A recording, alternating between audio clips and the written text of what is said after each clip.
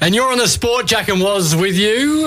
We've got a Twitter poll at the moment, and I'm looking forward to getting our next guest to talk about that because All-Australian Awards night is tonight, our time, yet last night in Perth. And, well, we all think that Max Gawn will get the All-Australian jumper again for the 6th time. Agree. So I think we're right now, we're ready to compare the pair. Max Gawn versus Dean Cox. So if you go to @theSportFM, who would you rather, who is the best ruckman out of those two? Dean Cox or Max Gawn?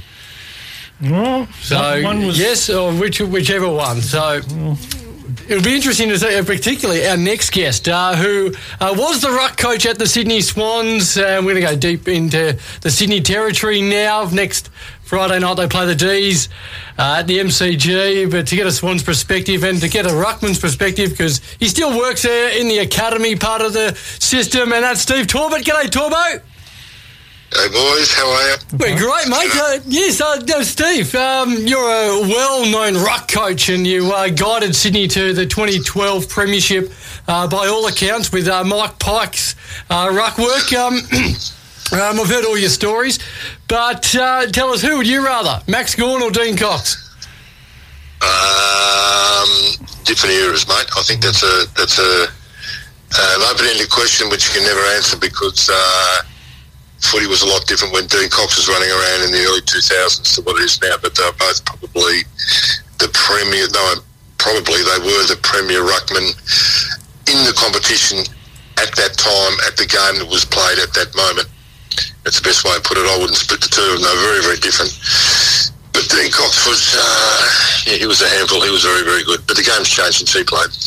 Taubert was here with the new 666 rules. Ruckmen are now as important as ever, which is a good thing. Good thing for ruckmen. Can we see that the ruckman sort of evolving, like we see the hybrid type? Will we see more of that, or are we still looking for that big, tall tap ruckman?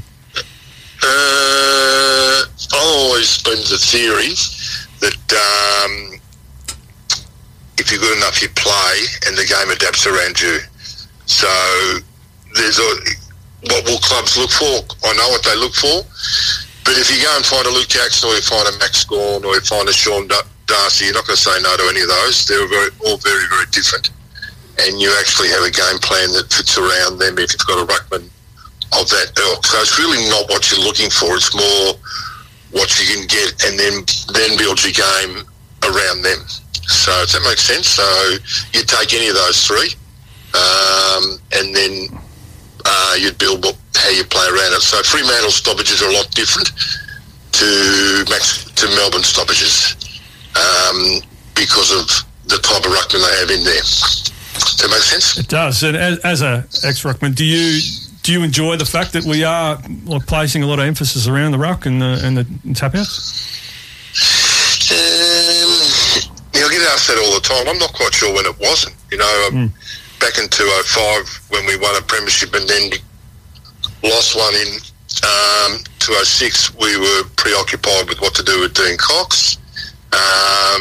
In 12, we spent more time at the selection table worrying about the combination of Pike and Mumford against the Hawthorn blokes. And then in 16, we spent most of the week talking about whether we'd put a young Naismith in or not. So I don't think your key ruckman has ever not been the most prevalent person you have to get right.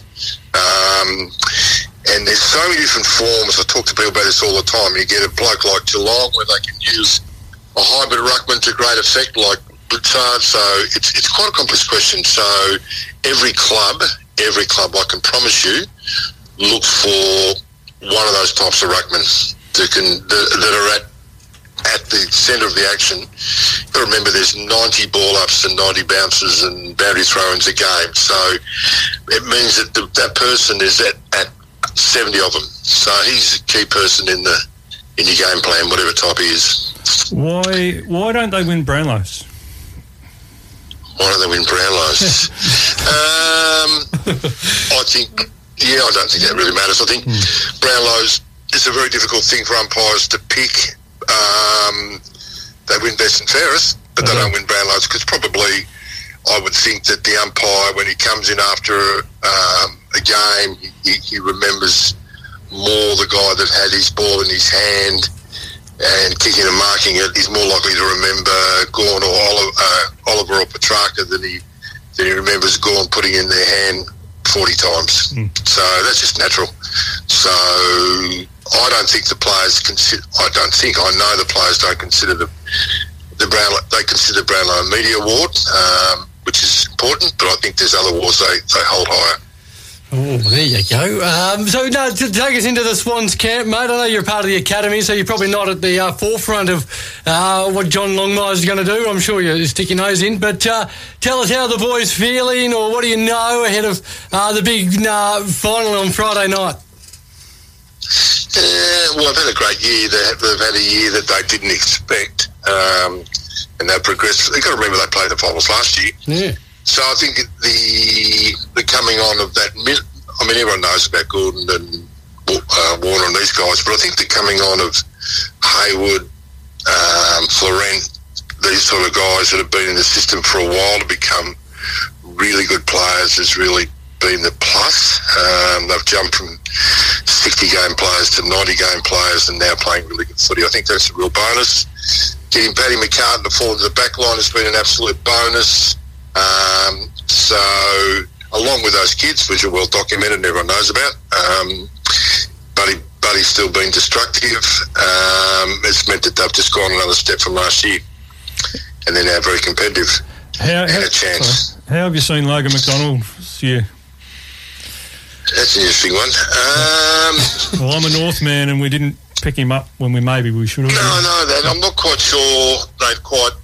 I've seen him play a couple of really, really good games, but it's been when Buddy's not there. Difficult to play in the forward line with Franklin there.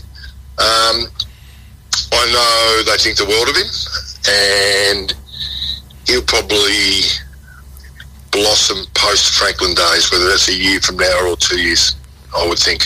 Oh, so you know something about Buddy, do you? No. It's good, mate. Let's see how we do that. No, very good. No, huge game. Obviously, Melbourne's been the premier team in the competition for nearly 2 years now. But are you sort of looking at them and sort of worried what they can bring, or are you just hoping that the Swans can bring what they bring best? Yeah, good question. I think if you get from my time there and since, I think if you get too tied up with what they bring to the table and don't worry about what you bring to the table, then you're on the back foot to start off. I reckon you need to worry about Geelong as much as Melbourne. I haven't seen a side so complete as them for a long, long time. I think, not letting the cat out of the bag here, but I think the Swans will tag Lever in the back line. That needs to happen because he is the architect of everything. So I think you'll find someone will go to him. And it's a challenge that clearly Geelong and Melbourne are the best performed sides through the year. And then you've got this bunch of sides, young sides that are on the way up, like Swans and Collingwood, that are, poking their nose up. Probably the disappointments of Brisbane Lions. I thought they might be a bit closer to the mark. And Freo's another emerging side. So you've got emerging sides with Freo, Swans and Collingwood, and you've got the two sides out a long way out in front in Geelong and Melbourne. That's how I see it. Now, I don't think that necessarily means that's who's going to play in the grand final, but it would be, I would think they'd be the two best sides, clearly. Well, how much confidence does the group get from knocking off the D's at the MCG earlier in the year? Does that matter at all? No. I don't think they would I know they wouldn't think twice about it because, they just have to look at what's coming up. The sides changed since they did that. The sides change all the time, so I would think that they would be more concerned with their game. I wouldn't think I would know they wouldn't think too much back to that and get some, we beat them once, we'll beat them again. I think footy's gone past that. I think they'll be thinking they're a different side to, this is the side we've got in front of us. I know about 4 of those players that are playing really well for Melbourne weren't playing then. So they'd be thinking, okay, and they just, what you do is you pull their back line apart, you pull their midfield apart, you pull the forward line apart, you find out the way you think you'll score, then you get to your rucks and all that sort of stuff. So you put the game together like that, piece by piece, and then you look at what they've got, and then you look at what you need to counter, all that sort of stuff. So they wouldn't think, oh, gee, we're in the box seat because we beat them last time. I don't think they think like that.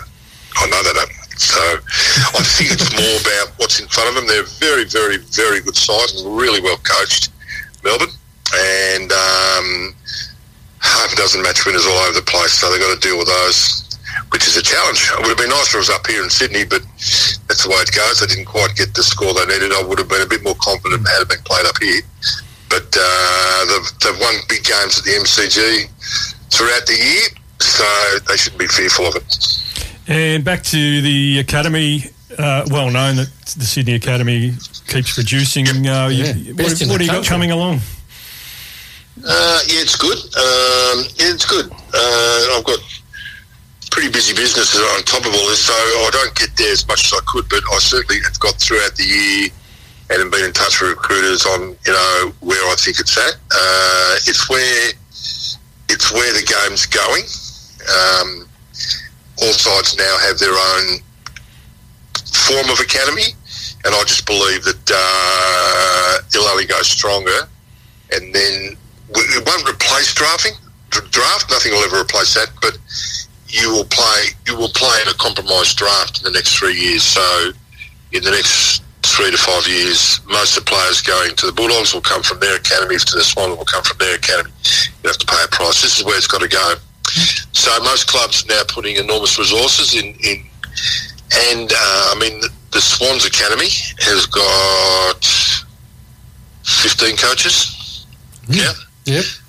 Yeah, of which maybe I do a part-time role, obviously, but there's probably, I'm guessing now, I might be a little bit wrong, maybe 9 full-timers, and that's going to grow to 15 next year. Wow. Right. So we're not the only ones. No. They're all doing it. Yes. So that's where your money has to go in conjunction with the AFL, because that's where the game needs to happen.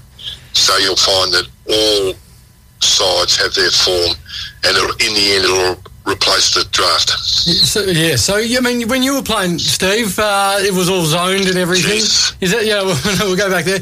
But is this academy another name for zoned? No, so because no, it's not.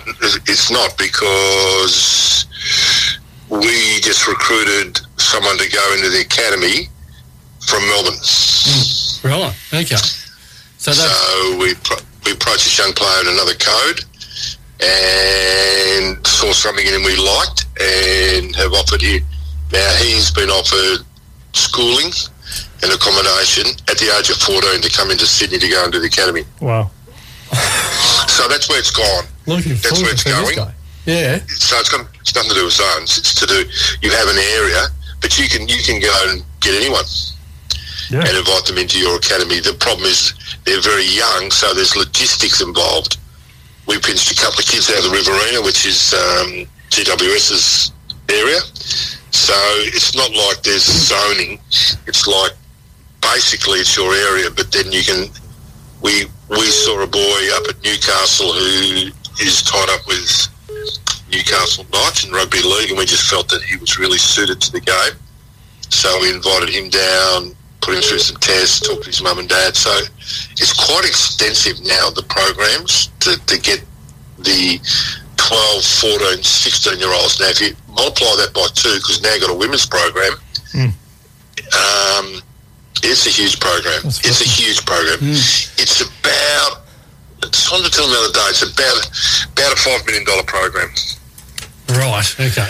There you go. So fair bit of money involved. But it's where the future of the game is. Yeah. The future of the game lies here.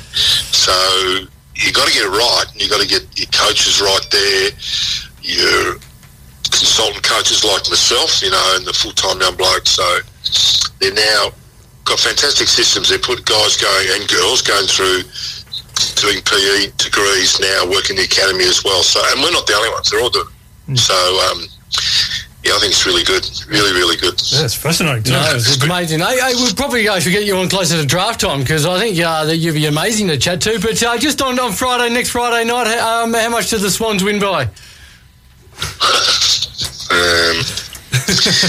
Or do they? Yeah, I'm not quite sure. I mean, there'll be some really, really good games this weekend. Really good games in the following week. I wouldn't lie. I think that we would be hopeful, but that is a damn fine side they're playing. So they'll have to get all their ducks in a row to knock them over. But hopefully they're right. I wouldn't want to predict how much they win by, but I know the club would be working really, really hard. It'll be a really good game with a bit of luck. Fair enough. Awesome. Hey, Steve, we might have to leave it there, mate, but thank you so much for taking our call, mate. And, yeah, we'll get you on closer to draft day because it sounds fascinating with the way that you think the future of the game's looking. Yeah, great insight. Thanks. Thanks, mate. Not Good a problem. to talk to you. See you, boys. Appreciate it. There we go. Steve Taubert.